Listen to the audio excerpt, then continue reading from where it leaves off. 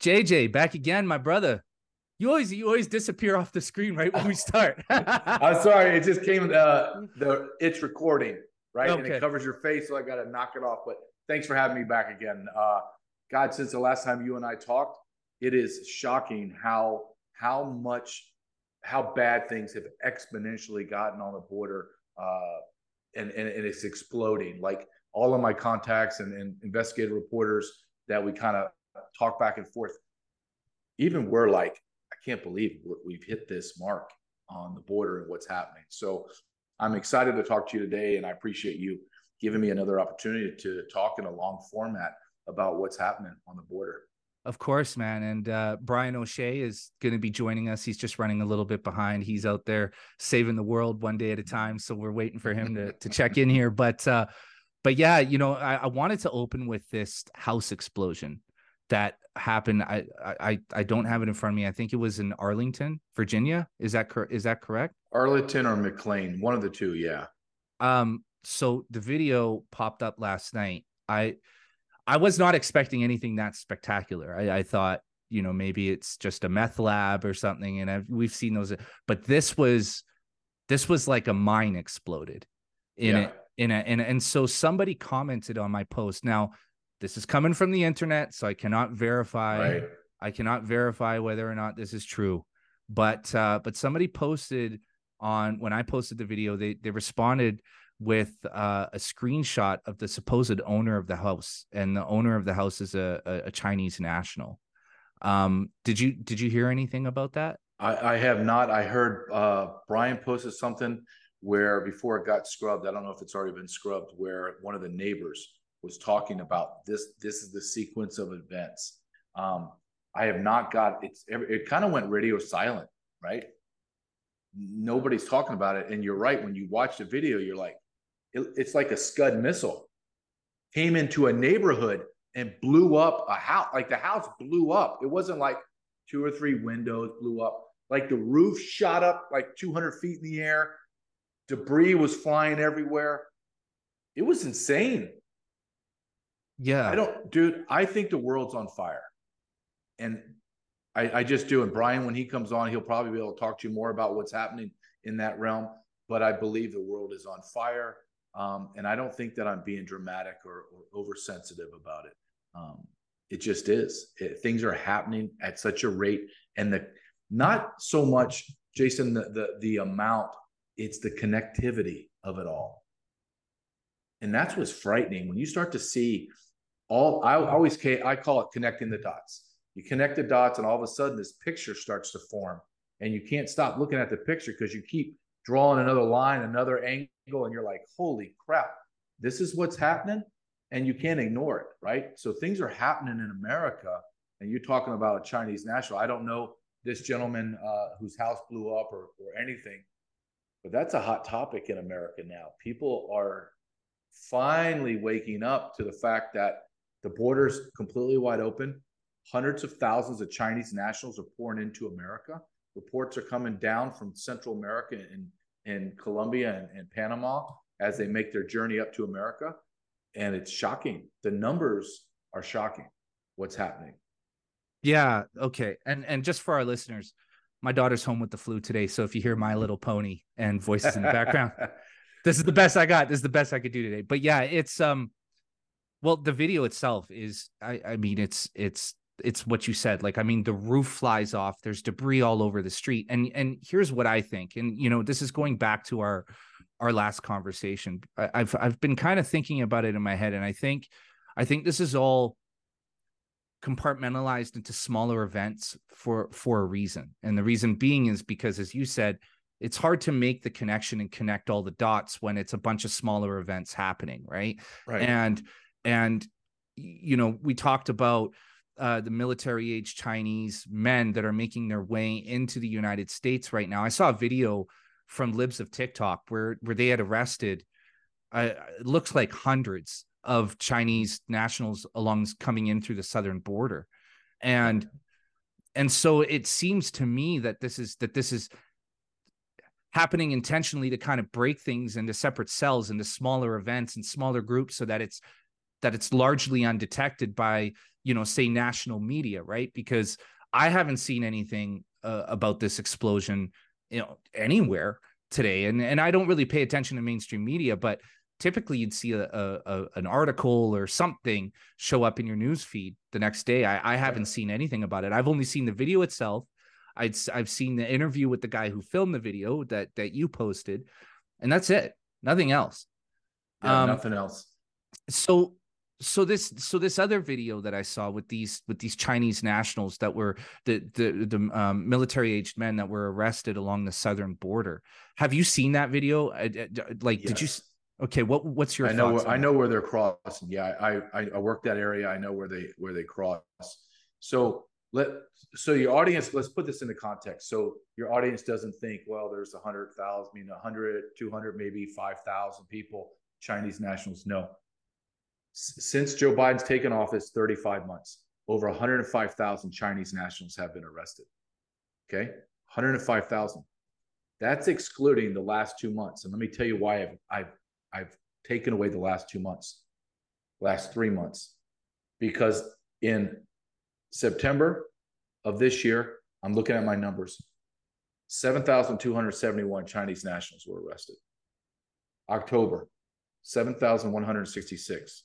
A source inside of ICE told one of my colleagues, and they passed on to me, the internal data is showing, and they won't post this until about another 3 or 4 weeks, November's numbers look like 9,000 Chinese nationals, the vast majority military age adult men. Okay, and now your audience, I need you to understand that this is just what we caught. 80% of the complete border at any given time is unmanned. Well over 80% of 90% of the border in Canada is unmanned. You have less than 25, maybe 2,000 agents in the northern border, 5,400 miles of the border in Canada unmanned. No one's there, okay? So people are pouring in to our nation undetected absconding. Now, you go back, you look what I told you, you go back to Darien Gap and Colombia. That is Colombia bottlenecks in South America, and they make their way up through there. There's a gentleman, I forget, I think his name's Anthony, and I apologize for not knowing his name, but he runs muckraker.com, and he actually went down to the Darien Gap and has been filming, and actually was kidnapped. And he's filming a hotel in Panama that just caters to Chinese nationals. In fact, they have Chinese menus, Chinese check-in instructions, because no one speaks Chinese in Panama. So it's just churning. And he interviewed, it's very fascinating, interviewed one of the Chinese nationals that agreed to be interviewed, pixelated his face and his voice, and they used a translator and said, "What are you afraid of?" And he said, "I'm afraid of the Chinese spies." And it was like, "In America?" "Yes." And he said, "They're police in plain clothes." So the Chinese nationals have, and this has already been documented, in New York City, they arrested and closed down a Chinese police station that they open up their own police station, blacked out, underground, to monitor their Chinese nationals and any dissidents they have in America. So this is not fantasy land. This is happening. Why I say this is very important. Our number one adversary is China. Number two is Russia. And then we have the Middle East and Iran. Okay. Chinese and Russians, hundreds of thousands of them have come in our nation under Joe Biden. And when you connect this last dot, and it's frightening, because we have a senator, we have 100 senators. One of our senators, Dick Durbin from Illinois, he is a scumbag. He actually, a Republican, put a bill up to declassify and expose Jeffrey Epstein's flight logs to his minor child sex raping island, and Dick Durbin blocked it. Dick Durbin blocked it. Why would you block it? Because you've probably been there, Dick Durbin. So Dick Durbin comes out and says yesterday in the afternoon, "Hey, I am championing a bill by another senator that is encouraging and are going to allow illegal aliens to join our armed forces." To join our armed forces. No one, you and I talked before we went live about history. Nobody knows history. This is the final straw that broke the camel's back in the Roman Empire. Yeah. Is they allowed, I want to say they were people from Germany, the Huns or whatever, into them, brought them in the military, and then allowed their leaders to be the leaders of their army. And they just turned around and killed everybody in Rome and said, okay, we own Rome. Yeah. Let's jump ahead 3 years, because America can't get people to join the military because nobody wants to do diversity, inclusion, and all that other BS. They don't want to take orders from a man wearing high heels and a dress about how to go kill and shoot the enemy. They fear that person's going to get them killed. So like the Army's 25% down, 25% down. We can't recruit. Okay. Let's fast forward 3 years. We bring in 50,000 Chinese, Russians, and Middle Easterns into our military. They're trained now. When we go into a hot war and we start killing their brothers and sisters in China, in Russia, in the Middle East, do you think they're going to shoot their brothers and sisters? No. Or do you think they're going to turn that weapon on the infidels and kill us all? Mm-hmm. And if you don't think that's a probability, you are a complete and utter moron. Mm-hmm. That's happening. That's what they want to do. Think of the absurdity of this. Look, we're at, per DHS numbers, we're at over 11 million people in 35 months have been allowed into the border and released. I know that number, and everyone in law enforcement and immigration knows that number is closer to 20 million people. CIS.org just came out with another study. They did a demographic study, and they did another study and found 49.5 million residents in America are foreign nationals. There are between 40 and 45 million people in America that are illegal aliens. That is shocking. That is, I mean, it's beyond shocking. It's horrifying. It's terrifying because of for the reasons you just outlined, right? Intake of new recruits to the American military overall right now is down 25%, you said. That's just in the Army. Army. They're giving up to $50,000 sign-in bonuses, I believe, in the Air Force. They don't have any pilots. They can't get them. Why you forced a significant percentage of our soldiers and airmen and Marines and Navy out because they wouldn't take the vaccination.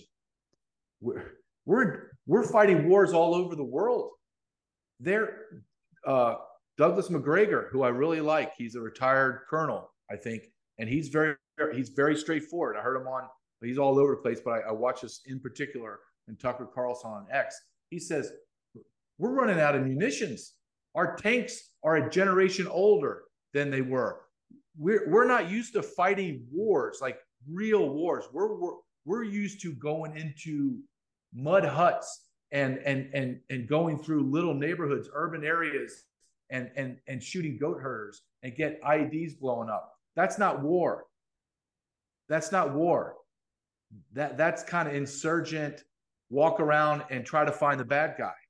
And he says, we're not prepared. We don't have the munitions. We don't have the tanks. Everything is falling apart.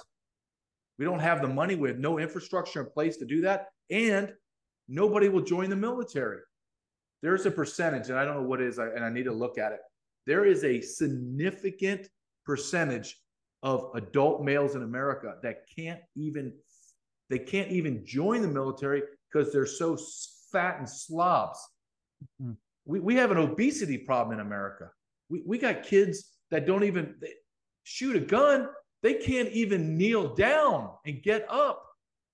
You ever see that? You ever see that movie, Wall-E, where they're on a spaceship and everyone's gigantic? Walk around any big city, any airport, bus station in America, and you swear to God you're watching the movie Wall-E. Mm-hmm. And that's the problem we have in America. The people that want to be in military, it's such a small percentage. But those are now saying, God, I don't know if I really want to do that. Same thing with law enforcement. We're bleeding law enforcement officers, and everyone's saying, God, I don't want to do this. Mm-hmm. What? I got to go to Brownsville, Texas, and drive people around and take them to the airport, be like a taxi, then screw it. I'm not doing that. So we are at we're at a crossroads in America on many, many levels. But in my experience and expertise in immigration and law enforcement, it is very significant what is happening in the culture of law enforcement and military, and the lack of those people, those men to do those jobs. It's men and women, but 90-something% it's male dominated. But there are millions of military age men pouring into our country that would be glad to take up arms, get free everything, and then turn their weapons on us. It's already been done. Everything that you and I are discussing is not theoretical. Well, that's a great theory that, you're from Harvard or Yale and you came up with this at a war college. No, this has already happened, you idiots. It's called history. Mm-hmm. You can't do this. It's there's no good outcome. And I think that's my biggest thing that I want to impress upon you. When you take in all the data and you look at everything that's happening, there is no good outcome. There's nothing you go, wow, that would be great if that happened. No, Mm-hmm. There's nothing that is good that's going to come from the treason that's happening in America. Yeah, so we're dealing with a similar issue here in Canada, but it's different. We've had, I think I might have mentioned this the last time we spoke, but I'll say it again. We've had, I believe the number is 1,700 members of our Canadian Armed Forces leave their ranks because they cannot afford to live on their base, meaning that the cost of living is too high. They literally cannot afford to be soldiers. And that happens here. Now, keep in mind, our military is significantly smaller than the American military, right? So to lose 1,700 members of our Canadian Armed Forces, it's a big deal. And I really struggle with a lot of this because I try not to lean too hard into conspiracy theories. Like maybe this is just happening and it's due to mismanagement and it's due to incompetence, but you can't help but feel like this is deliberate, right? Like you can't help but feel like all of this is happening deliberately at the same time with a specific goal in mind, right? I mean, yeah, the fact that the American military is considering admitting foreign nationals into its ranks is insane. That's insane. And it's not just the Romans. I mean, this has happened multiple times. It is insane that they would even that would even be tabled.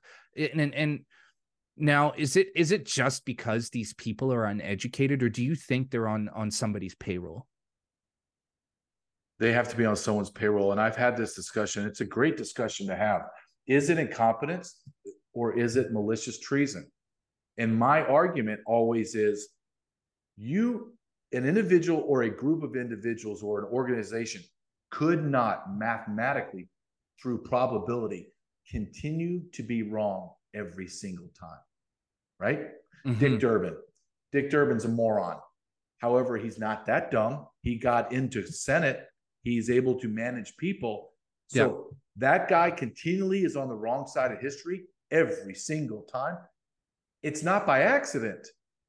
The border, wide open. We now have CBP-1 app. Now we have parole. We have asylum. We have catch and release. Well, these decisions had to be discussed and then agreed upon. You can't consistently make the same bad decisions day after day after day. If our government was Google, it would be bankrupt. If we ran any of our cities like a business, to be bankrupt. They are bankrupt. New York City's bankrupt.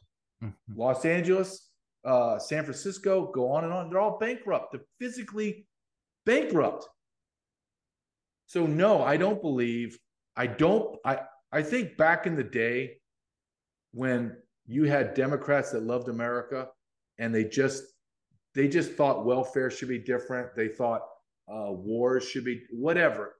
They still believed. We all believe the same thing. America's great. America is charitable. We have our problems, but we're still a great nation that has great potential. That's not what it is. We have a segment, the whole Democrat Party believes that America needs to be fundamentally transformed. Why do you change? Why do you fundamentally transform something you're supposed to love? Because you don't love it. That's just common sense. Then within the Democrat Party, you have a very powerful segment that hate Jews. They want to destroy Israel.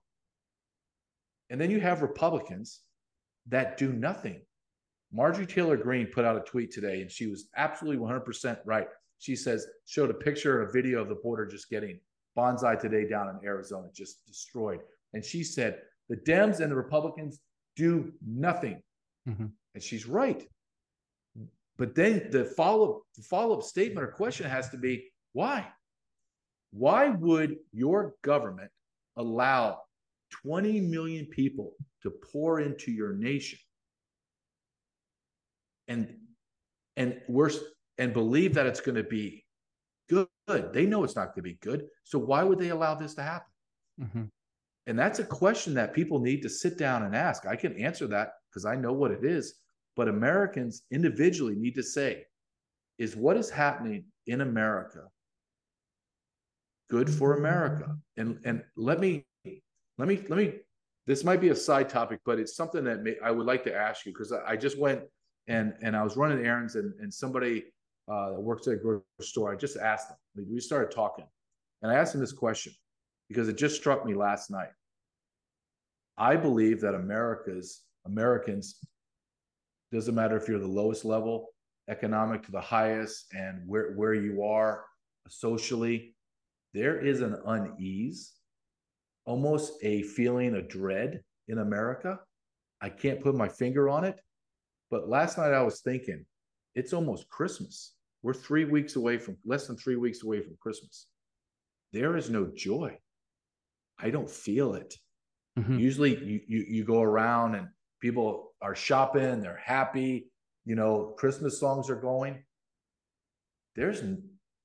It's almost as if it is August 14th. Like, it's just August. That's how it feels. Do you feel that? Do you see that? I say it's widespread in Canada too. But here's what I think it is. And this is going to sound kind of out there, but give me time with it. I think it's a spiritual instinct that we're all feeling right now. I think that there's a vibration in the air that we're more than just skin and bones, right?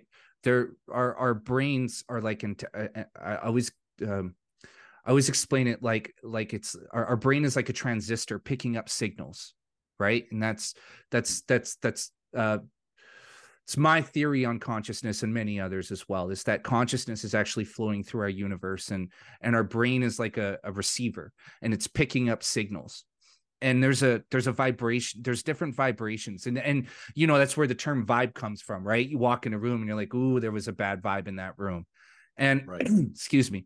It's actually a real phenomenon, right? It's like when you're working on the border and you see a guy coming through and you look him in the eyes and you're like, this guy's armed.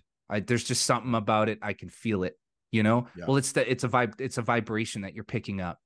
And I think that there's a widespread vibration in the West right now that we all know something is coming, that something devastating is going to happen, whether it's economic, whether it's an insurgency, it's physical war, something's coming. Because you can feel it here in Canada. There's the same deal. We're in the Christmas season. Where I'm located is very Christian conservative. So it's like usually everybody's out having a great time, but there's a tension in the air. And it's the vibration. I think people are picking up a vibration, and we can all sense that something is on the way, and something really, really bad. Like there's going to be something that comes that we're going to have to endure, that a lot of us are not going to make it through. And I know it's crazy to say that, and I certainly hope that I'm wrong, but that's what I've picked up, is that there's something, we can all sense that there's something going on here, something more than meets the eye, and we're going to find out very soon. And I think 2024 is going to be a tumultuous year. I think the year ahead, between the push toward globalism. We know that digital IDs and central bank digital currencies are on the way. I think we can all sense that our economies are being purposely imploded. Like what we're seeing right now with immigration, and we know that there's some sort of attack is coming. I I can I compare America to, I think America is in a Pearl Harbor moment, but it's a little bit different, right? So um, you know, Pearl Harbor, the generals and the admirals who were on the island on Oahu were aware something was coming like 10 days beforehand, right? There's a I can't remember. I'm gonna kill myself trying to remember it, so I'm not gonna try. But there's an infamous message sent from the mainland to the officers stationed on Oahu, like 10 days before, warning imminent attack is essentially what they're being told, right? And it's because they've picked up Japanese boats heading in their direction, but all of the officers on Oahu are like, first of all, Japan had just become a military force, right? Japan was not anything to really be worried about. They had earned their respect, through they defeated the Russians, right, in 1905. They had invaded China and defeated the Chinese military on multiple occasions. So they had earned their respect. But in terms of, it's fucking America. You know what I mean? We're America. Like there's no way in a million years Japan is going to attack America. So what all the generals and admirals actually thought was that America was getting ready to attack Japan. Because they were aware the Japanese were moving on the islands in the South Pacific, right? Because of the war in Europe, right? With Germany invading basically everybody, all of those territories were up for grabs, and Japan doesn't have a ton of natural resources. So it made sense for the Japanese to move on. What was at the time, I can't remember, what we know now is Indonesia, right? It made sense for them to move into China. It made sense because basically anybody who was going to be able to defend them were preoccupied with Hitler and the Nazis, right? So the idea was, yeah, of course, Japan's invading all of these other island nations, but whatever, right? So right. Japan was making a move on the Philippines. And so all of the officers stationed on Oahu, because the Philippines were an American colony, all of the officers who were stationed on Oahu were under the impression that they were going to be attacking Japan. They didn't ever think in a million years that Japan would attack America, especially on Oahu, right? And so, Brian, so when the Japanese show up the day of, all of the fighter planes are on the runway, because they were prepared to take off and go and bomb Japan. All of the ships are fully fueled, sitting at the dock, ready to leave to fight Japan. So they were a complete sitting duck, completely. The Japanese couldn't have asked for a better scenario, right? And that's where I think we are right now. I think we have a false sense of security. And I think America, through, the last, however many decades of conquering the world, just thinks that nobody's ever going to fuck with America. Nobody's ever going to do it. Who's I agree. Who's crazy enough to take a shot at America? And I think what we're seeing now with all these military-aged men flowing into the United States, that's the one thing America's not anticipating. What America anticipates is a threat coming from outside, not a threat coming from inside out, right? And I think I just think that's what we're seeing. I know history, and it's hard to imagine tens of thousands of people pouring into your country, military-aged men, with the simple ambition of just getting a job or driving a taxi. And you hit it, you articulate it perfect. Why? And I always say this, why do you think that this is improbable? Let me give you, I don't know if you and I talked about this. I'll give you a quick story. I ran a large maritime unit but on the land side, I know it's oxymoron. But as giant pangas, they're as big as school buses. The open bow fishing vessels would land in the Pacific Ocean. And my team, I had about 60 guys that I had on my task force. We would intercept those narcotic and human smuggling boats all along the coast from San Diego to Santa Barbara, California. It's about 160, 170 coastal miles. Okay. LA, Malibu, the whole 9 yards. Boats are landing all over the place now because there's no one there to do anything. I remember in our giant marine base is called Camp Pendleton. It's in Orange County, California, right just south of Orange County, California. It's enormous, right on the Pacific Ocean. And then a little cutout inside on the outside of Camp Pendleton, right on the coast, is the Navy. And you ever see those giant hovercrafts that skim the water and come up? Well, they had an LCAC tower, stood about 6 stories high. So the smugglers were guiding off the light tower and driving right up on the landing mats of LCAC tower and dropping off 35 illegal aliens. And the illegal aliens were running through this restricted area into Camp Pendleton. And I had to go to the provost marshal. He is the head law enforcement officer on Camp Pendleton. He's a Marine, but that's his job. I remember going to talk to him, and I'm standing up, giving my presentation. I need your help. I need your help. And it's him and about 5 of his lieutenants. And I'm saying, this has become a national security issue. You have illegal aliens running through your base. And they turned to each other. I'll never forget this. They kind of turned to each other and smirked. Like, what's this guy know? And I flipped a switch because I was like, oh, okay. I said, let me tell you a little story. It's September 10th. And I come to you and tell you they're about to fly planes into the World Trade Center and blow them up. Mm-hmm. You would give me the same look you guys are giving me right now. And I said, here's the difference. I'm coming to tell you that this is a probability because you have Hezbollah and Hamas terrorist sites down in Mexico. And you're bringing boats in here unmolested. How bad is it for America if 35 jihadists come off a boat and start blowing up your barracks in America? Mm-hmm. Everything changed. I got access to everything. They gave me support because they saw, yeah, as crazy as that is, it could happen. So why can't we have 9/11? Why can't we have Pearl Harbor? Why can't we have all these terrorist attacks? And then you and I are crazy to say, wait a minute, you've allowed in almost 300,000 Chinese and Russians. I'm not even talking about another 400,000 special interest aliens. I'm just talking about this group. And to think that nothing bad's going to happen, you have to be a complete moron to surmise that everything's okay. Yeah. And again, I mean, it's like, well, what are they doing here? Why are there so many pouring in? You know,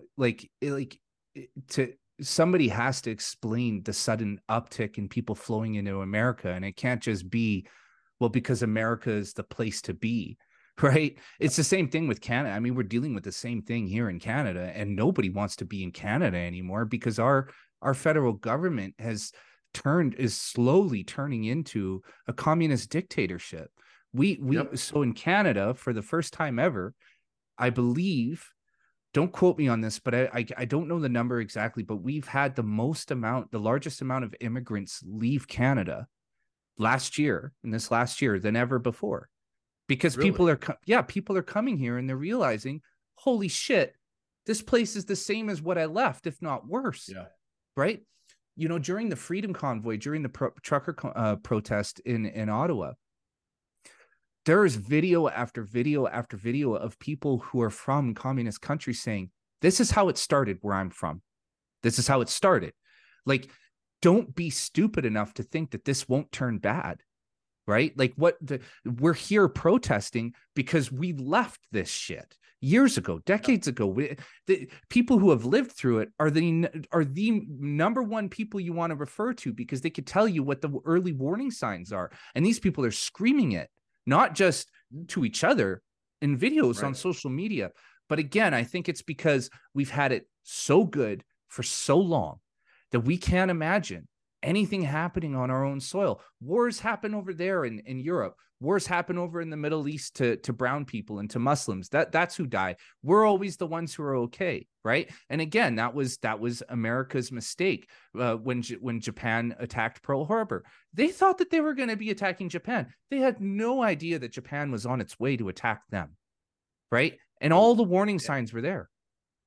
And this is when I think, and this is something else you throw into the mix as far as timing.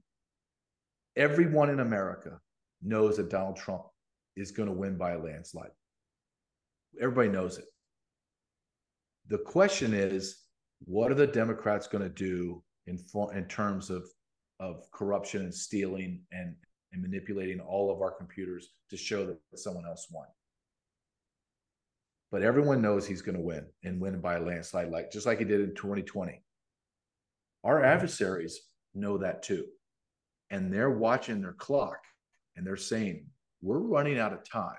If we are going to do something, we need to do it now.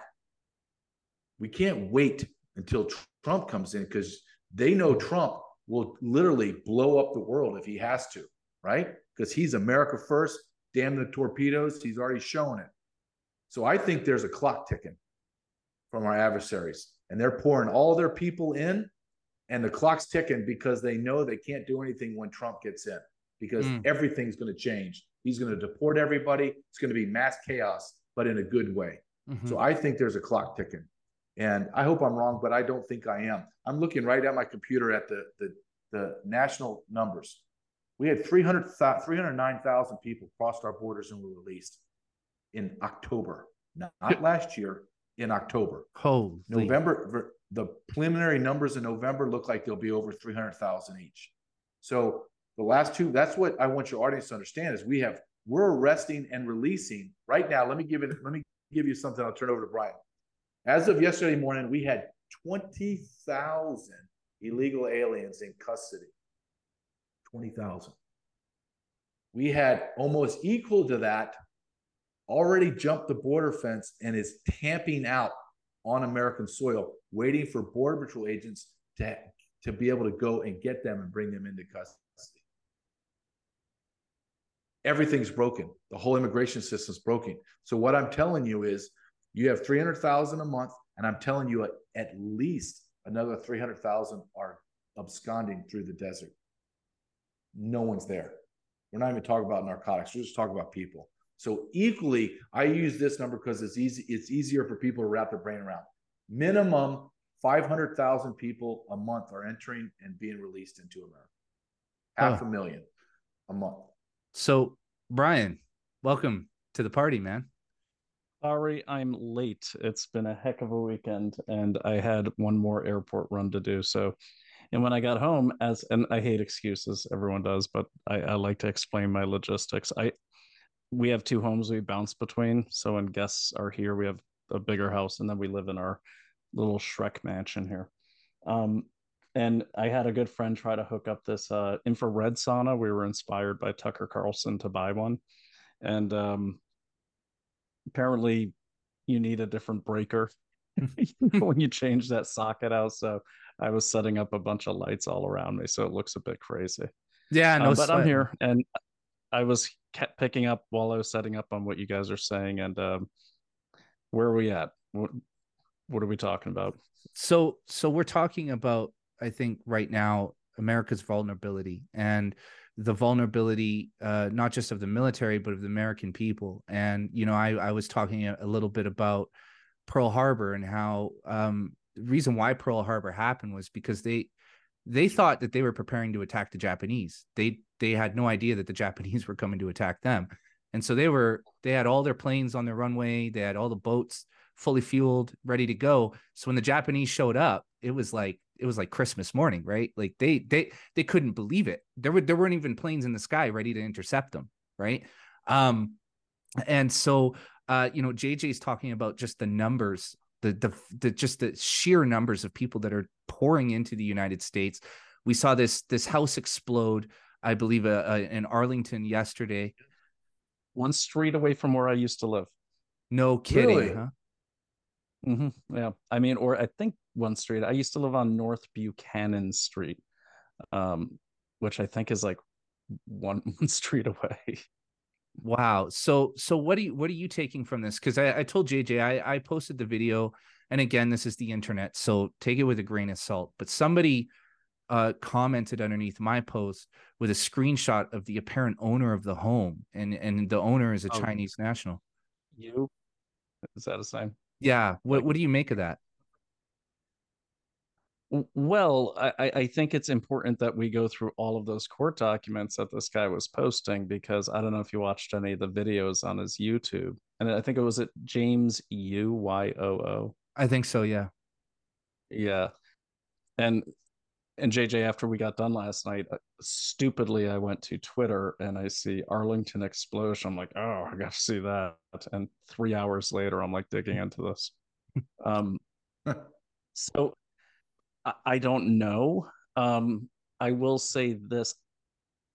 I don't know if they've taken his stuff down yet, but if they haven't, I think it's very clear why, is because he's talking about things other people call conspiracy theories about like the deep state and all that. And I could see them instrumental. I don't think they put that stuff up. It looks like it was genuine. They, meaning the current regime. But I will say that I did notice it was up for a long time. And normally they take that stuff down like Mhm. immediately. Like they don't want people drawing it. Like if it doesn't favor whatever political direction the winds are blowing. This time they left it up because it favors their political direction. That's how I feel. Still digging in, but there's what he did on his YouTube is he posted a ton of court filings that are publicly available. And I just turned on my Snag and I just started playing the videos and letting them record. So I do want to go through those, because it bounces between like New York and Arlington. Another thing too, this guy, that area is, I mean, that's like contractor central. Okay. And it's not cheap. It's not a cheap area at all. That's North Arlington. That is creme de la creme. Um, That was and $1 million so house, right? Would you say it's $1 million house? Easy. around there Yeah, easily. I mean, easy. I lived in one easily. Yeah. I mean, I lived in one of those. I rented, but I mean, the rent was actually reasonable. But again, those are really high. I mean, I won't say high end, but they're very expensive homes. I mean, that Right. is where you want to live if you're a government contractor, because you also have 66 and Glebe Road. You have quick access to the metro. It's a great area, and it's a really nice area too. I mean, it's Yeah, but lots of Brian, parks, we were lots of talking shops. about this. This wasn't just like, okay, a window blew out or like it No, was like a Scud missile flew into a neighborhood and blew a house to smithereens. it's funny. I don't I don't think it was a missile, but I do know it wasn't a freaking flare. Um, and even if it was like he turned on the stove or something and then was lighting flares, no, it's a different kind of No. explosion. Because Is what that I what they also said? noticed, Is it that didn't what they jump out. said? They attributed it to a flare? Yeah. Yeah, He was shooting flares. Yep. It's all a yes. lie. It's all a And lie. to their credit, one local reporter last night, and I've got all these reels. I'll get them to you if you want to, cut them together. But um, they said this local reporter did ask the lady, I guess, who's the police spokesperson, um, okay, so it seems a bit far fetched that this was caused by a flare. Okay, and they're sticking to that. Another thing too is that neighbors reported gunfire, and they attributed the gunfire to flares. I don't know if you've ever lit a flare. I have. No. It's more of a hiss. It's at best it might be. I've never done one of those ones you pop in the air. JJ, I don't know if you have, you JJ, The flare? a flare. Flare, yeah. Where you pop it off and it shoots up. Does that make any sort of report that would be confused with a gun? No, it's a totally different sound. It's almost like a That's what I pop, thought. right? Not That's like what I it's thought. Yeah. gunfire. It's very distinct. Yeah, exactly. And so neighbors reported gunfire. Now there's another video, and I don't know if you guys saw it. I did retweet it. This local resident is kind of giving a lot of details. I grabbed that right away, and he's Yeah. like, "No, this was not flares. I mean, there were."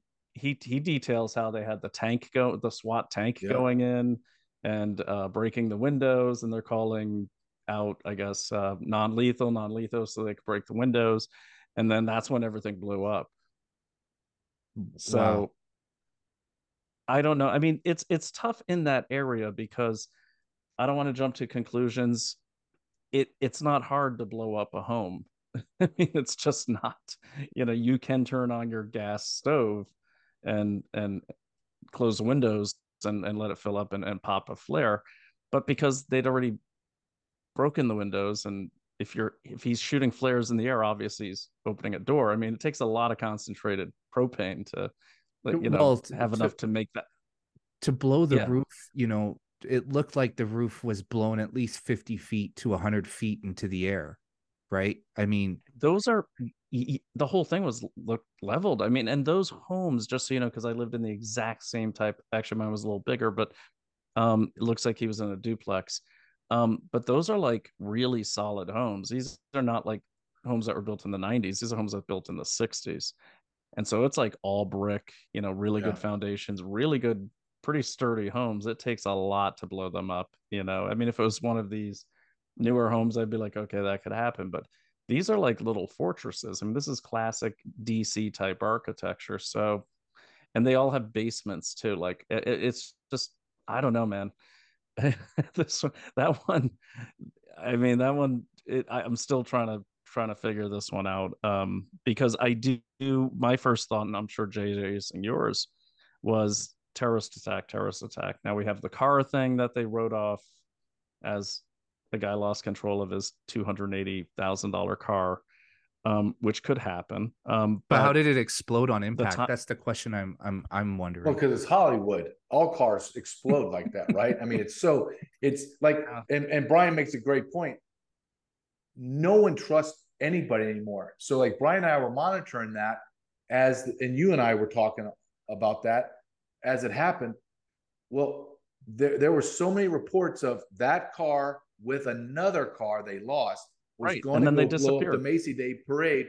And then nobody talks about it anymore. And they're like, no. That's a guy coming from the Kiss concert. He must have been pissed at his wife for making him go to a Kiss concert and flew his car. Dude, it looked like the Dukes of Hazzard. I don't know anybody. I don't know if I could do that. Yeah. It's catapult my car. It looked like it was some show at a fair where, okay, everybody get their hand, stand on your feet and clap. Johnny's going to jump 100 cars. It was insane. That guy must have gone 20 feet in the air. I've never seen anything like it. Yeah. Never seen anything like it. It's nobody asked. Oh, but no one asked, ahead, hey, where's the other car blowing up the Macy Days parade? Everyone's like, okay, let's move on. And I'm like, oh my God, you can't trust anybody. I don't, at least. Well, it looked to me like in the video, like he actually hit like some sort of ramp or something that, yeah, you know what I mean? Like it looked like a stunt.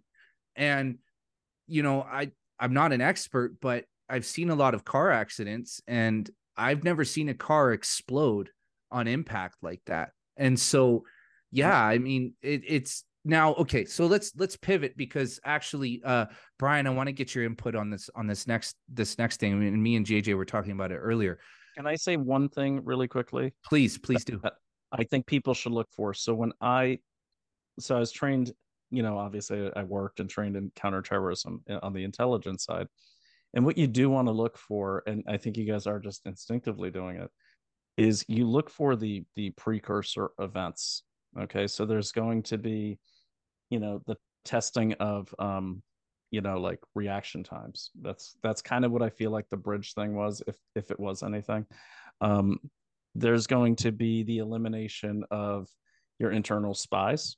Okay, so for instance, if you've got a bunch of assets on the ground and you're about to invade, normally if they're high value, you're going to get them out. If they're not, you're just going to eliminate them. There's also funding. The funding we've seen, the takeover of Chinese takeover marijuana fields into a cash business. I think child trafficking is a huge funding source as well. Then you're also going to see lots and lots of propaganda, and but bigger than that, like acute propaganda. So you'll start seeing a rise in, um, for instance, like the Jewish Voice for Peace thing is a good example, something that really grabs the attention. Then you're also going to see usually like a lot of like kind of little attacks on police stations, attacks, because the way most terrorists operate is they're going to hit one target to distract the first responders, and then they're going to hit another target, or they'll put out a threat about another target across town and then hit across town. And what's really gross is what a lot of them do is a lot of times they're doing this to see where they marshal people for their safety, and that's where they actually plant the bomb for mass casualties. So just as things escalate, I would recommend that people look at things like the Citizen Free Press as a great one, Gateway Pundit, and just don't look for anything, just look for the pattern. If you start seeing, for instance, wow, car accident on a bridge in 7 states on the same day, that's a pattern. So look for the patterns. And why are you doing this? Because at a minimum, you can marshal your community to literally be on the lookout and be ready to shoot anyone, okay, who poses a threat to you. And Jason didn't say that, JJ didn't say that, Brian O'Shea said that, but yes, because if you see someone barreling down the road towards your house, they're not stopping, they're not stopping. If you see someone walking up the driveway and they're not stopping, they're insisting on coming in, you got to protect yourself. And I think we're in war. I've said that for a while. I think it's about to turn kinetic just in time for Christmas.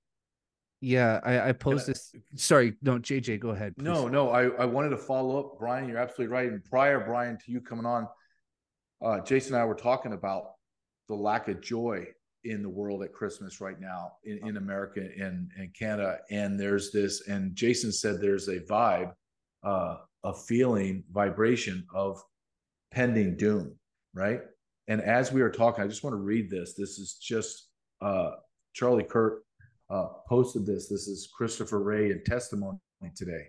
And they have different beliefs in why Wray said this, but just let's take it at face value. The director of the FBI, Christopher Wray, and he said, I quote, "I've never seen a time when all the threats are elevated all at exactly the same time. That's what makes this environment we're in so fraught."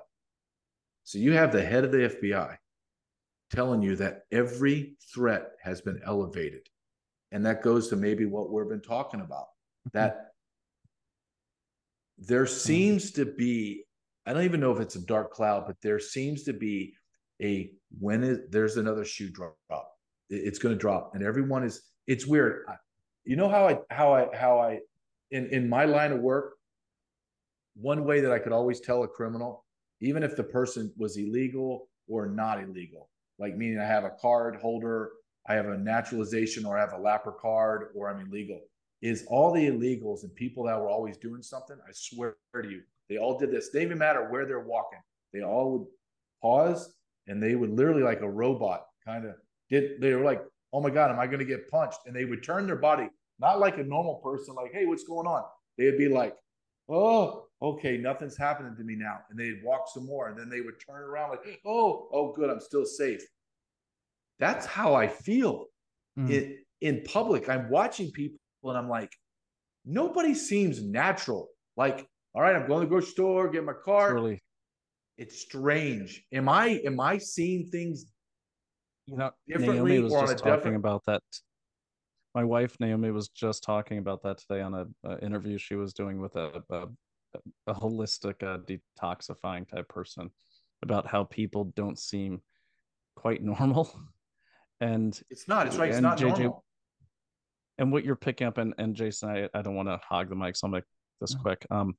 I will say what you're doing is very important. I call this situational awareness baselining. So it's kind of like, when you go into Times Square, right, or a city, if you walk for more than 5 minutes in that city, and you get used to it, what you're doing, you're actually baselining whether you realize it or not. So what do people do in a busy like Times Square? They're going to stare at the lights, they're going to busy their way past the tourists to get to the train, get to the bus, get to the taxi. They're going to take a lot of pictures, but you can always spot the homeless guy or the thug who's going to try to extort money from you because they are focused on you, or they're just doing something that breaks the pattern. They're breaking the pattern because they're gearing up to cross your threshold. And it's great that you have the instincts for that. And I would encourage everyone to do that. Like, get away from your computers and start walking around in your communities. And if it's been a while, get a baseline, because it will really help you spot when the situation has changed. Something will break the pattern. Two cars stopping where there's no reason to stop. Three people, parking their car 5 blocks from a coffee shop that they're having coffee at. Just something will change in it. And I would encourage everyone to really do that. Really just pay attention and don't look for breaks in pattern. Just soak in your natural rhythm of your community. So when you can then spot when something is abnormal. Yeah, yeah, Brian, that's right on with what I was going to say. So I've been boxing for most of my life, and I work with a lot of young guys. I've mentored young boxers for a very long time, and the message I always give them is turn off your brain, right? You got to relax. If you're thinking about what the other guy's doing, you're thinking about what's going to happen, you're tense, your reaction time is going to be slow.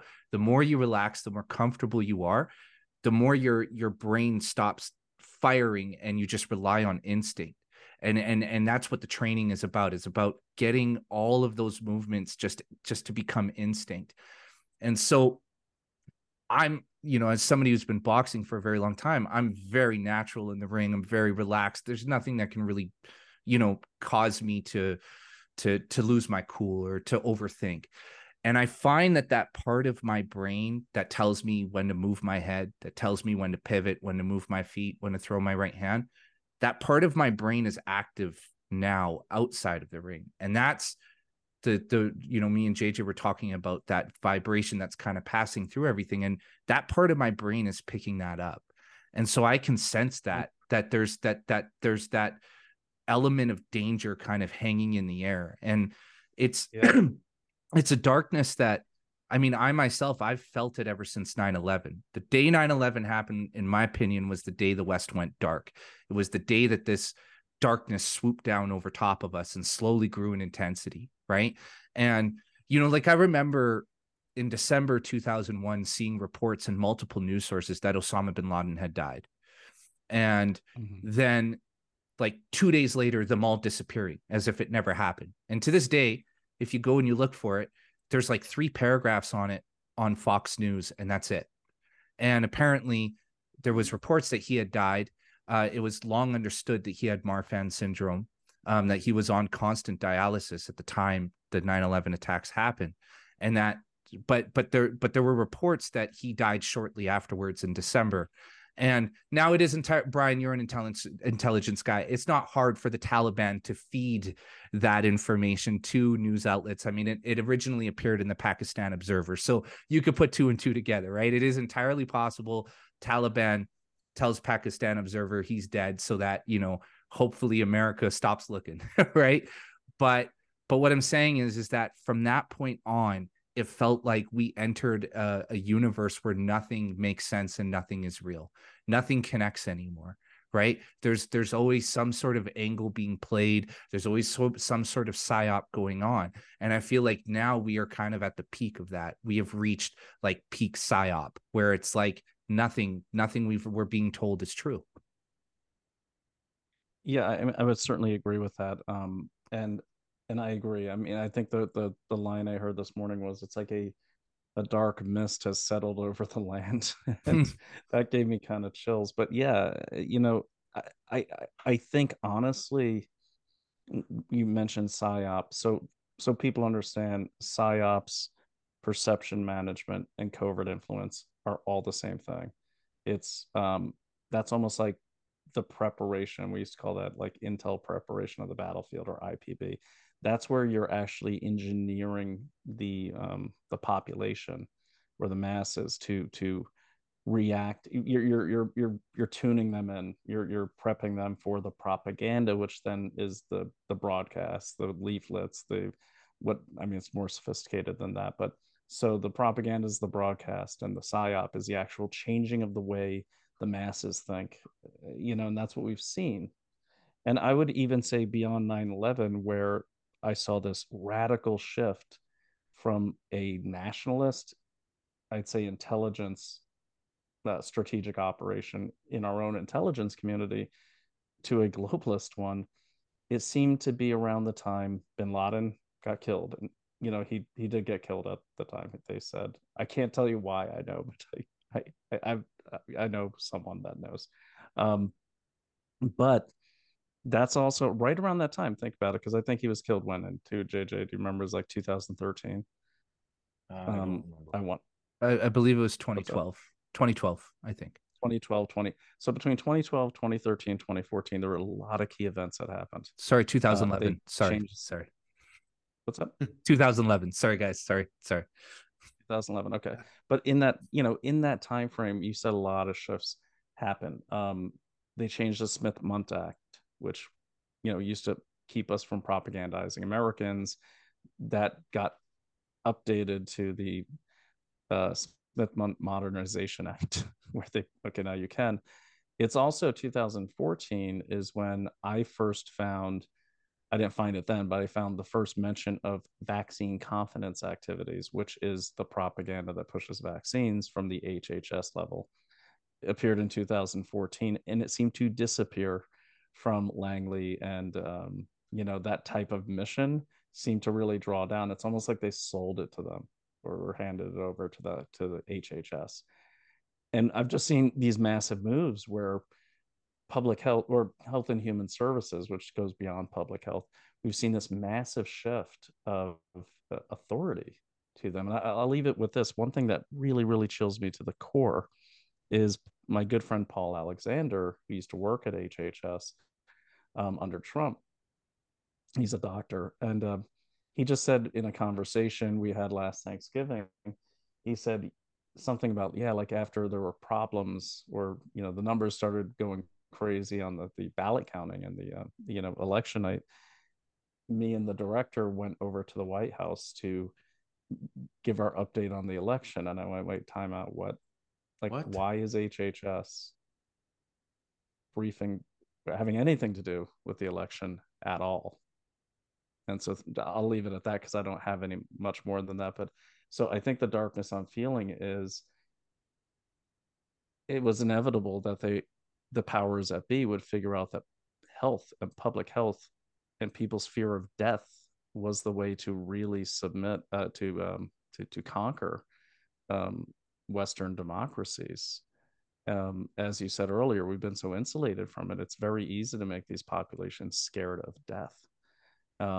And that's what I see here. I see all of these things that are happening as one big military move with multiple flavors, multiple angles, attacking us all at once. And I think it's spinning up. And then you add, parallel actors that are, just opportunists jumping in there as well. But you do have a tornado that's spinning faster and faster. And, all you can do is find a good tree to hold on to, and be ready for it. Wow. Yeah, I do have one question, just one really quick question, kind of going back to the bin Laden thing. The part about the whole story that really seemed a bit off to me was that when they got him, they wrapped him up and dumped him in the ocean almost immediately. And you would have thought that they would give him the Jesse James treatment. They would have him, they would nail him to a board, have people take photos with him, and turn him into a postage stamp. Do you know why they made that decision? Yeah, absolutely, because they didn't want a shrine. So even if they took the body away after they posted him on the front of the saloon, that saloon would be the shrine. They didn't want a rallying point for him. And that was a key thing. They didn't want him to become a martyr. And so they took him to sea into international waters. And faced his feet the right way and all that. And but they, I'll just say it because I'm not breaking any laws because I wasn't there, but I have it on good authority. They did keep his hand. His hand. Interesting. To identify him. Yeah. That's all I know. That's all Wow. I know. Yeah. No. So okay. So I guess the next point I want to touch on, and again, this is something me and JJ talked about earlier, but Brian, I'd like your input on this. We're seeing just tons of Chinese military age men, Chinese nationals flowing through the border. I saw a video this morning of a bunch of guys lined up along the southern border who had just come through. And JJ was talking about a hotel in Panama that is all Chinese. It seems like there's a defined pathway to getting them into the United States. What's your view on this? Like, what is going on there? Well, I think this is the result of, enemy capture of key politicians and regulatory warfare, as unrestricted warfare would put it, which is, I believe, the more tightened up doctrine they're working under this Chinese Communist Party. So they're they're being allowed through two ways, and that's, as JJ can speak to better than I could, is the NGOs, and but the government's allowing it to happen at the state level, um, and then at the federal level. So, for instance, where you see that nexus is in the omnibus bill in case of 2022. That was the, I don't even know what you, I guess the omnibus is like, hey, we don't have a budget, so here's a bunch of money to keep you going. And so that went through in December. And I did a video on Daily Clout about this, where I went through it, and I did find something really horrifying. And that was the for the unaccompanied minors, allowing pretty much anyone to come get them, anyone. Yep. And then also, what I've seen is the shift in the Biden administration when it comes to um, these different programs for illegal aliens. Is there's always the public-private partnership. That's the key phrase, and it's, I've never seen so many NGOs in my life, and these are the same people who are ferreting these people around. Now, here's the key thing about NGOs: they don't disclose all their contributions. You don't Nope. know where a lot of that money is coming from. And so it's just something to keep in mind. It seems like we've been, key elements of our country have been captured beyond just like, hey, paying people off.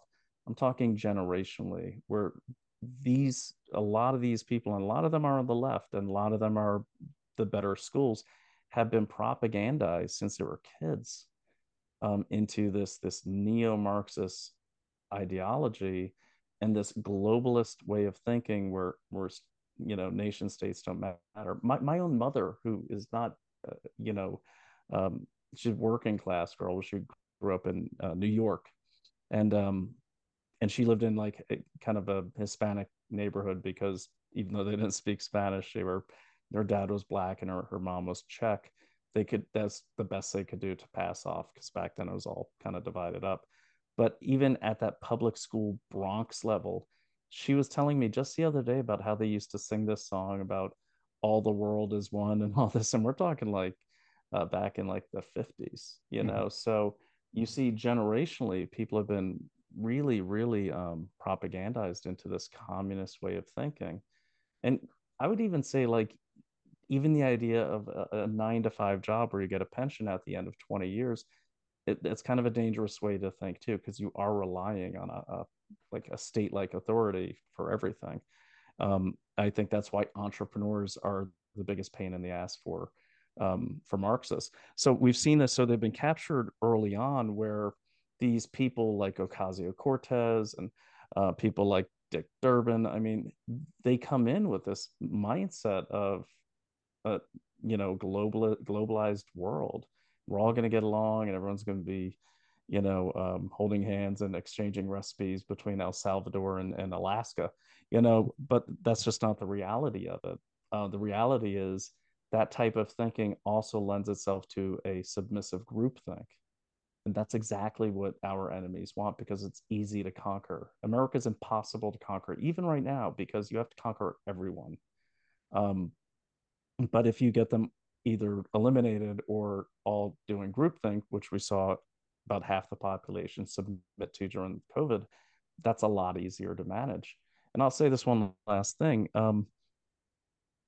It's so bad now that I was watching Dick Durbin, I think of Illinois, trying to pass a bill to allow illegal immigrants to fill our ranks in the military to answer the recruiting gap.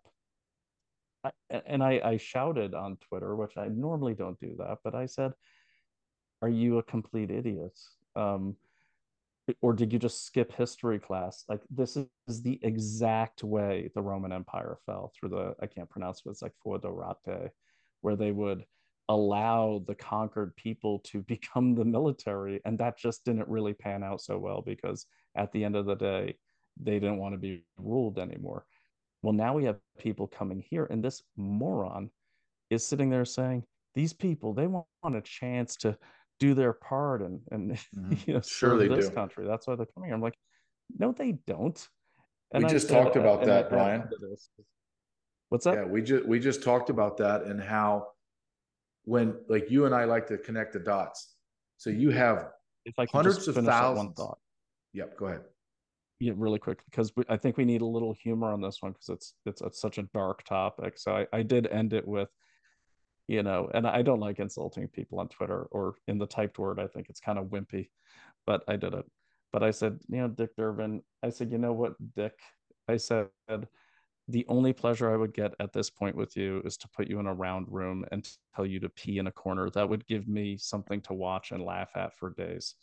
Um, so, I mean, but anyways, JJ, over to you. I'm just saying it's like that's regular that's political capture, that's regulatory capture, and what that is under unrestricted warfare is you hit everything, and one of them is regulatory warfare and also elite capture is the biggest one. JJ, go ahead.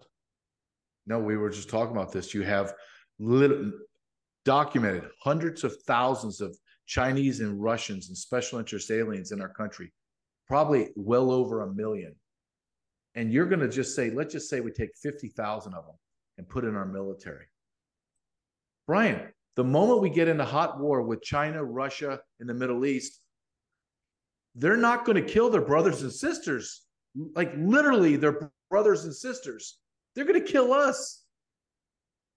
But Dick Durbin, we talked about this. Jason and I talked about this. Dick Durbin, he's not a dumb man. He got into the Senate and has secured a Senate seat for decades.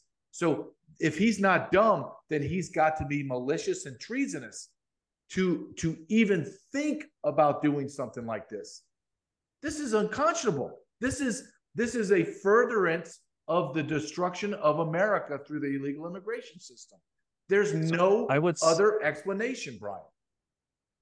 I would say this about people like Dick Durbin. Um, and this is in no way to excuse him.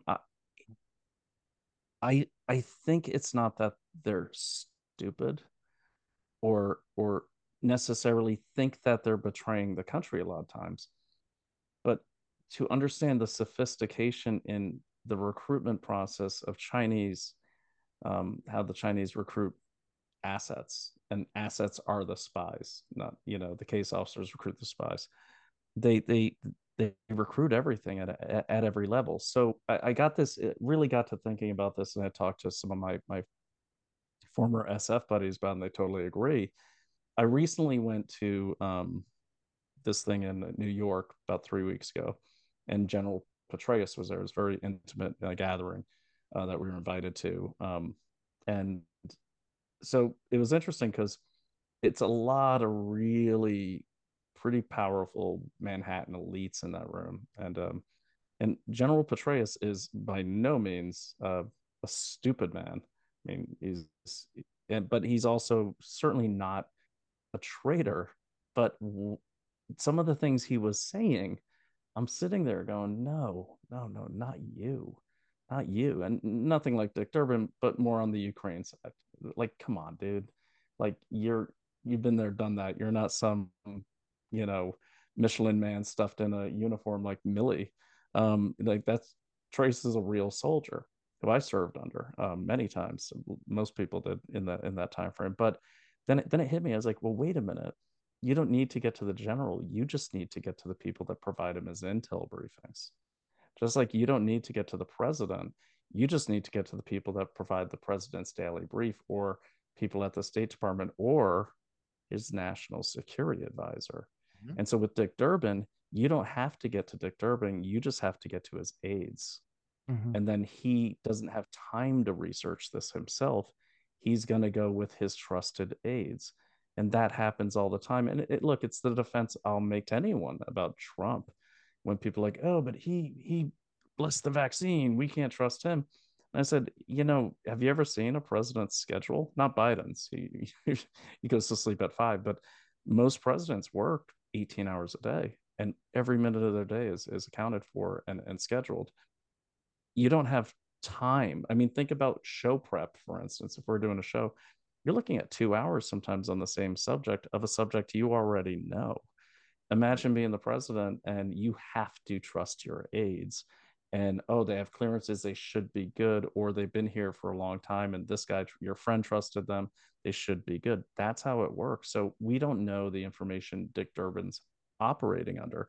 And again, not to excuse him, I will say this. I've met so many of these people, and a lot of them actually think they're doing something good. It blows my mind, because they've been propagandized within that elite society where it really, really is densest since they were kids. Like that's why it's so hard for people to look at someone like Donald Trump with his populist nationalist message and be okay with that. That's they're losing their minds in the same way. Like, we can't imagine ever giving our authority to the WHO, and by way of them, China. We can't ever imagine getting rid of state sovereignty or getting rid of guns. But again, that's where we're coming from. For them, it's flipped. Like, and that's why they get so angry and insane, because they've been told that this person, that person is the devil. And if you just read the cover of the New York Times this morning, I'll grab it in a second. I just got to read you the headline. It's amazing. They're like, a second term of Trump could be dark, dark something. Oh, I saw that. Oh my God. And it's just, so it's not lies, it's selective, but people trust that paper. I used to trust that paper. And then people trust BBC. They're like, oh, how many people have you heard say, well, I don't trust left wing or right wing, so I listen to the BBC. I'm like, same thing. So, but I would tell anyone, put aside conservative media for one day. Okay. By conservative, I mean all the media that's not owned by China, and only listen to MSNBC, CNN, read the Boston Globe or whatever the paper of record in your area is. Read the New York Times, and come away with like, oh my God, like the feedback loop is so strong. Of course they think it's insane. And then I would tell people this: change your messaging into the redundancy and repetition model. That's what you have to do. Don't chase every shiny thing. Pick a subject and stick with it, and hammer it home, even if they kick you out of Thanksgiving dinner. That's a good point, man, especially with Christmas coming. Yeah, it's man, it's so fucked up, and it's like, the more I talk to you guys and the more I get to know like guys like you who really know what they're talking about, the more terrifying it becomes, because it's like, it feels like we've been set up for a grand fall, and this is just a speculative observation and stupid, but you're talking about, you don't have to get to the politician or to the general, you just have to get to his aides. And with these diversity, equity, inclusion programs, it's much easier for foreign nationals to get into those positions now, right? Like, you don't necessarily have to be a naturalized American citizen, right? And so you can see how all of this kind of moves together. And I've been I've been spending a lot of time lately kind of tracking this neo-Marxist cultural revolution that we're experiencing, because I'm convinced it's been imported from China. I'm positive I mean, James Lindsay does a really good job explaining it, but it is almost an exact match to Maoism, with a few adjustments made to be able to slip in under the American radar without really being noticed, right? And I've been spending a lot of time trying to trace this all back and figure out at what point did this end up here, and how. And the further I go back, I mean, it's like it takes you all the way back to the day Nixon sits down with Mao, right? And who's the guy in between it all? Henry Kissinger, right? Kissinger was the guy who facilitated that meeting. Yeah, I mean, I wrote on X the other day, I don't believe in saying anything bad about somebody after they've gone, but I'm pretty sure wherever he is now, he has a lot to answer for. That guy is responsible for more death and destruction than any other American political figure in modern history, right? But it feels like you have those Kissinger figures have to be involved in order for all of this to come together, and those tend to not be the figures that get much publicity. We don't really know who those people are, and so I mean, I don't even know if there's really a question. I guess this is more of a statement, but I think that's the problem, right? The problem is that the people up front, like I wrote in my recent essay that I'm going to be putting out next week, the American president is a crash test dummy in a death machine called Biden, right? He's not there, right? Like he's just a crash test. Well, thank you. He's just a crash test dummy, right? But who are all these people around him? Who are the people who are moving the chess pieces? Do we know who these people are? No. Yeah. Nope. And that's the problem. I think we do. I mean, I think we do. I would recommend you read Peter Schweitzer's latest book on the topic. And then I'd recommend just go to the China Forum at UC San Diego, and then look at the alumni from the Paul Tsai Law Center at Yale. Paul Tsai is the father of Joe Tsai, whose real name is Kai Chungkin, who was actually born in mainland China. He's the guy that owns the Brooklyn Nets. He's also the guy that runs Alibaba now that Jack Ma has been disappeared.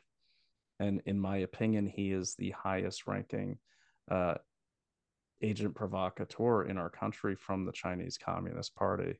So anyone who's affiliated, especially with the China Forum, just look at who attends that. It's always Joe Tsai. It's always Jake Sullivan. It's always half the staff of Rice, Hadley, and Gates. Not Bill Gates, but Rice, Hadley, and Gates law firm. Look at these people and then start connecting the dots. And I'll send you some of my my old dot connecting on that. But then you'll start seeing it reach into everything. Like Joe and Clara Tsai Foundation funds blackvoices.org. So right after Georgia and the voting thing, and then MLB, Major League Baseball, decided to move out of Georgia because the Georgia voting law was racist.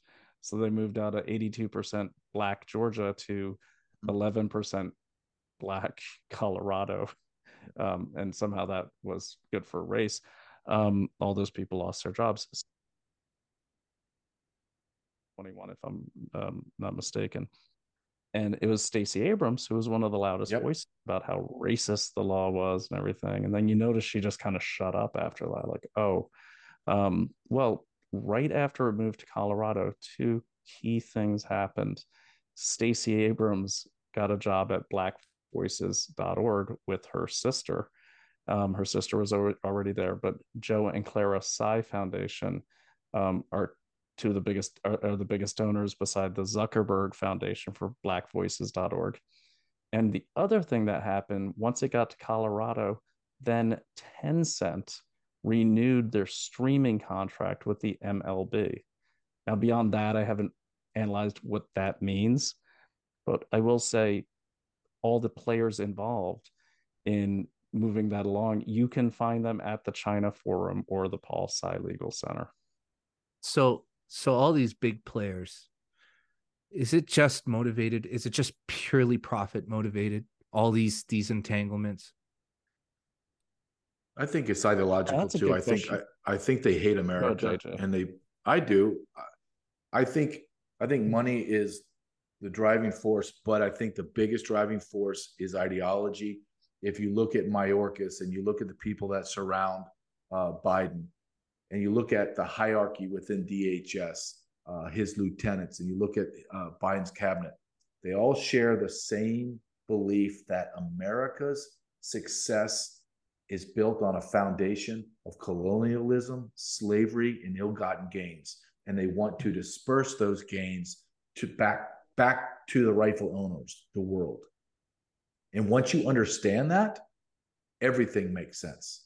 Now, are there people that are very opportunistic and they're looking at this and going, "Oh, I can make $1 billion doing something. Okay, I'm gonna wedge myself in that crack." Yeah, there's that. But they're ideological. And you say, well, how do you know that? Well, let's just go back to Obama. Obama ran on a campaign slogan of hope and change. And then he said repeatedly, America is on the precipice of being fundamentally transformed. Wait, nobody said, hold, time out. What do you want to transform her into? I thought you're running for president. I thought you loved America. So if I'm going to marry my wife, the very first thing that I'm not going to do is fundamentally transform her if I love her. Now, if I hate her and she's obese, and she's a giant wildebeest, and I want to slim her down by 300 pounds, then I'm going to fundamentally transform her. That's how Obama and his ilk look at America.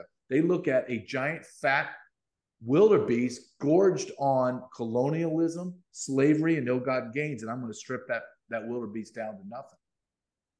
That's a crude analogy, but it's true.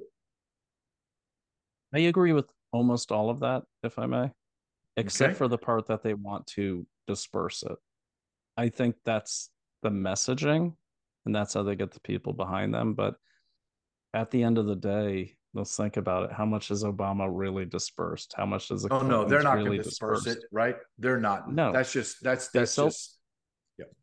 It's a sales pitch to the suckers who are burning down cities and protesting on the streets. Because even in China, I mean, the Central Committee, they live like kings. And if you look at all the meetings of the Politburo and the Chinese Communist Party.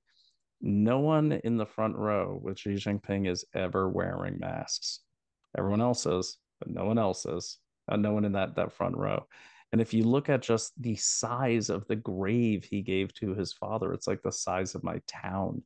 And this is supposed to be communism. No, look, communism is the biggest scam monopoly in the world. It's the biggest, it's like the mafia.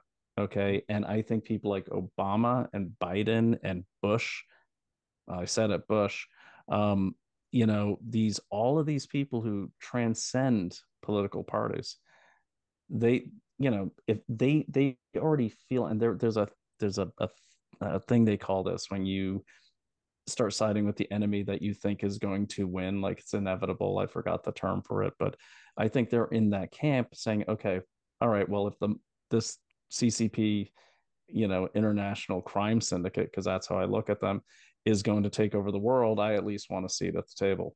And, I want to have my piece of that pie. And I'll say this, in the last thing I'll say about that is the mentality. I think they look at it as a big fat wildebeest, but I think they see it as something to be exploited. Like these people are constantly playing chess. You should read the book Nudge. That will give you a great idea of how they manipulate masses. But the final thing I'll say is, and I would encourage everyone to read The Bodies of Others that my wife wrote, because there's a part in that in the beginning where she really details some of the parties we used to go to. And it was the real Manhattan elite, like the real power brokers. So giant hedge funds, everything. And we knew these people. And I remember watching the entire expose about Trump and the thing you said about grabbing a woman's genitalia. I was watching that at George Soros's daughter's house because our friends had borrowed it from her while their giant house is getting renovated. So, I wasn't part of the inner circle, but I was invited to it the same way you'd seen a Tom Wolfe novel. Like you got your token feminist and her assassin boyfriend or whatever they thought I was, and that's why we'd go to make it interesting. Um, but the way they would talk about people on the street, looking down at people on the street, I'll never forget it. One of our hosts, he's looking down, he's like, it must be weird to not know what's best for you. I said, well, what? He's like all Whoa. these people, like, I'm thinking maybe I should run for president because like they don't even know what they need, but I do. Like there is a weird godlike complex that, and this is not an isolated case. So I think when we heard the deplorable comment come out of Hillary, you weren't hearing someone reacting. You were getting a peek into that world and that mentality of how they actually do look at the world and the people. They do see themselves as having a rightful place ruling over deplorables. Mm-hmm. And how dare we have a voice? Um, it's a weird thing because even some of the ones that started as working class to get sucked into this. Um, so I would caution anyone to say like, it sounds crazy, but they do think this way. It blows my mind when I hear it to this day. I heard it at that Petraeus thing. Um, that's how they think. It's bizarre. Yeah, it's I believe it. I've never I mean, I have my experience in rubbing elbows with, elites is very limited, but I have had a few instances in my life where, I've talked to people and you know, um comments like, you're not really one of them, right? I'm like, are you fucking kid? Dude, I'm a Métis kid. I'm a half Indian kid from a single mom. I came from the fucking gutter. Yeah, I'm one of them, dumb dumb. Like just because I don't talk like them or I read more books than them, right? But you get a glimpse into that and it's really dark and you see the disconnect that they have from just regular society, right? And Brian, I'm sure your experience because your wife is she's probably the foremost feminist of her generation. I mean, your wife is perfect window dressing for any liberal fundraiser or function, right? I mean, to have Naomi Wolf there is it's a huge achievement for some of these people. But the thing that I have noticed is that a lot of these people do collect people. They collect personalities. It's like everything in their world is just superficial and window dressing and done up. But now the question I want to ask is, you know, the thing that I have a hard time reconciling in my mind is these people who, they're already millionaires, and then there's this opportunity to work, say, with a Chinese business or corporation, and they know who this Chinese business and corporation represents. They know who's pulling the strings. They know what they're letting in the door, yet they still do the business. I just don't understand how that's, they like, how do they view it as just business? I mean, how do they go into it knowing what they're contributing to, what they're opening the door to? Well, they first go into it thinking, you know, okay, I know I'm being pulled into something dark on this, Chinese side here, but we're smarter than them. They really do think that China sees itself as a junior partner in all things, and they don't. China, of course, doesn't, but they let you think they do. And the Westerners that do business with the Chinese, they do think they're smarter than them. And okay, well, we'll let them run around and then we'll lock them down with our superior IQ. But, and I see this mistake happens all the time. Plus, doing business with the Chinese, they're really nice. Okay. They're really nice. It's not like some guys, got a cigarette holder and smoking an opium pipe in like a dragon den. I mean, no, these are some of the nice. I've done business, in, in the past with lots of Chinese firms, um, and I can say they're all bad now, and I will say that right down to the hot dog stand because they all are part of civil military fusion in China, so they are all part of the military. But that aside, what happens is you allow And I was just talking about this on the way over. I said, they're so nice, and you can feel yourself wanting to get taken in by them. And if you let yourself get taken in, and then down the line you find something out, they will make sure that there's a counter message. So like if you find out, oh my God, they're doing human organ harvesting, gee, I didn't know that was happening. Is that true? No, of course not. If you read these reports here from your own foundations, which they've also captured, you'll see that that's some propaganda going on there. Mm-hmm. And thank God we have smart people in your country who see the truth. And they'll break out our own NGOs that are well known, countering all this. So enough is given to these people to convince them, like, nah, that's not really happening. I've got good proof. And then they always stand on authority and say, well, a report by the New York Times said this and that sort of thing. But they really are, when you meet them, they're so nice. But man, it's like, do not turn your back for a second. And ironically, it was the Soviets that warned us of that in 1984. They said, do not arm these people. They are not what we thought, and they're not what you think they are. They're not the nice communists that Jimmy Carter convinced you they are, because they totally rolled him. Mm-hmm. And so yeah, they get in with it, but there is that sense of like, oh, we are smarter than them. And you got to remember that, I mean, at its roots, China's a very provincial society. It's a very agriculture, working class society to its core, which I respect. But um, they, people, especially in Europe and America, they look at that like they're smarter than them, which makes no sense because they've been doing this a lot longer. And I'll say this one thing too. I think it even clouds the judgment of people on our side of the freedom argument who get so mad at me when I say it all goes back to China, because they're so convinced it's got to be the WEF and it's got to be Klaus Schwab. And I got to say, I think that in and of itself, not even considering it might not be those people, that's a bit hubris as well, Western hubris as well. Like we couldn't possibly get snowballed by these people in China. It's got to be these sophisticated guys in the nice suits and the weird Halloween costumes that they wear with the kind of comical German accents. I do. And I think we've been conditioned to never think it's either them because they're too stupid or they're too nice. And I so I agree. think that's how they get sucked. I agree. I think the WEF and I think Klaus Schwab are a front organization for something much bigger. Now, I know everybody has to run. Brian, thank you for not giving up and sticking with us and working out the technical difficulties. I want to ask both Thank of you you. guys for being so patient. Oh yeah, no, of course. I hope to do this with you guys once a month. I feel like my life isn't complete without the two of you scaring the shit out of me and making it so I can't sleep for weeks on end.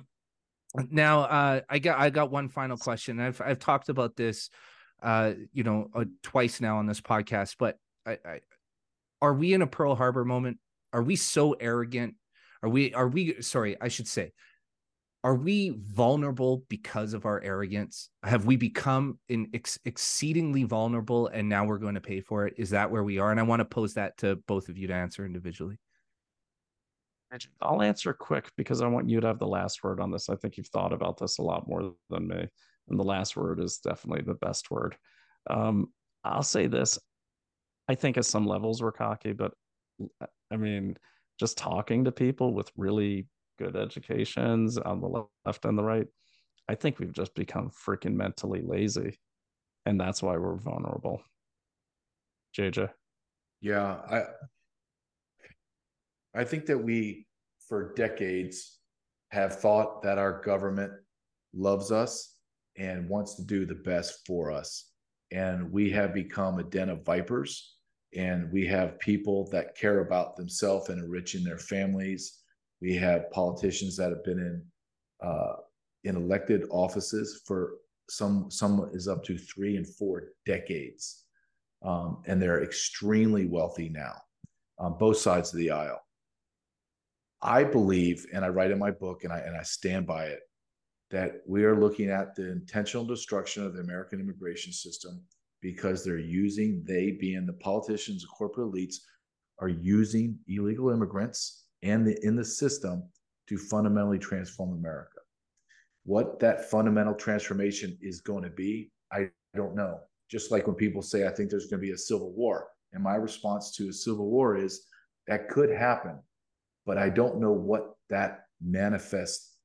I don't know what it looks like. Is it a shooting war?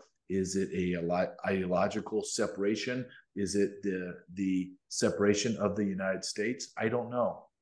But what I do know, that within 3 years, 5 years, a decade, or when my son is my age, this will not, if this continues, meaning if it continues past 2024, and even now, I believe it maybe it's been so changed that we may be called the United States of America, but we're never going to look like we did 5, 10, 15 years ago, 20 years ago. It's not the same country. Everything is changing, and it's changing rapidly and exponentially. Wow. You agree with that, Brian? I'm a little more optimistic, but yes, I do agree with that. I think it's going to look better as long as we have great people like this crowd here, always fighting and never giving up. Yeah, Brian, I'm starting to understand what you mean by JJ's positive outlook. I get it now. Hey, if I had something positive, look, this would be so different if Trump was in office and the border was secure. I would probably just be retired from the Border Patrol. I would be just starting going podcasts, and I would say, look at how great this. Look at what we have been able to accomplish. I don't see that. I don't, and I'm a realist more than anything. And I don't care what Brian says about me. I'm not a negative guy. This is all. This is just I don't the say truth. anything about you. He started it. Jason started this. I'll say this: if I'm running into a war, I want to be running right next to JJ with Brian in an earpiece and me being going, "Hey, JJ says we got to kill these guys. Is that true? Okay, yeah, we're killing these guys. Let's do it." That's the ideal scenario for me. Oh no.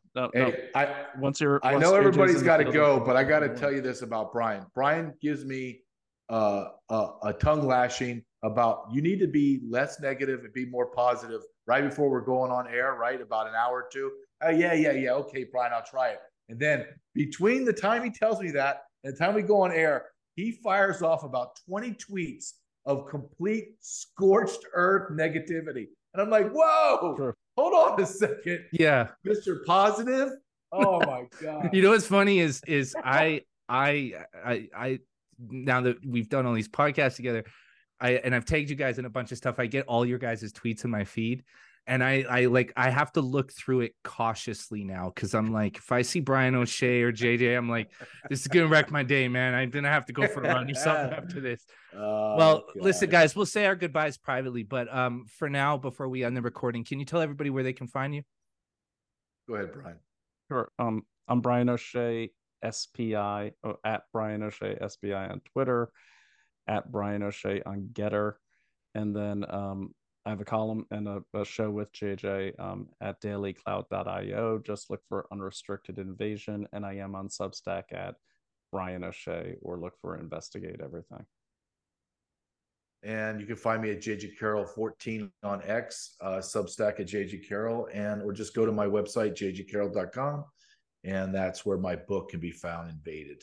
And of course, Brian and I have, I think, talk about something growing exponentially. Brian, our podcast is growing exponentially every single week. We're adding thousands of views, tens of thousands actually from last week. So we're very excited about Unrestricted Invasion.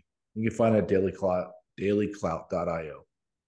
Yeah. Thanks for having us, man. I appreciate it. Yeah, you can count me as one of those views, man. I'm on board. I listen to you guys. I tell you, man, We'd love to have you on. Oh yeah. Look, you guys both have my phone number. Text me, call me anytime, man. I'm always available. I would love to be on your show. I listen to you guys on my drive to the gym, and I literally walk into the gym with my butt and my body clenched so tight, because I'm just like, everything's fucking falling apart. Here we go. Let's get busy. But that's Brian. That's Brian, yeah. Not me. I'm positive. All positive. But once again, guys, thank you guys very much for your time. Like I said, anytime you guys want to have me on Unrestricted Invasion, just reach out. Could be 5 minutes, but if you have a guest drop out and you got 5 minutes to figure something out, give me a call. I'm available. yeah, I'd love to have you guys back on. I love talking to you guys. Everything you say, it just gives me months worth of homework to do. I end up Googling stuff that I'm sure has put me on many different lists after every time we talk. Thank you guys again. Thank you guys. Thank you. Thanks, man. Thank you.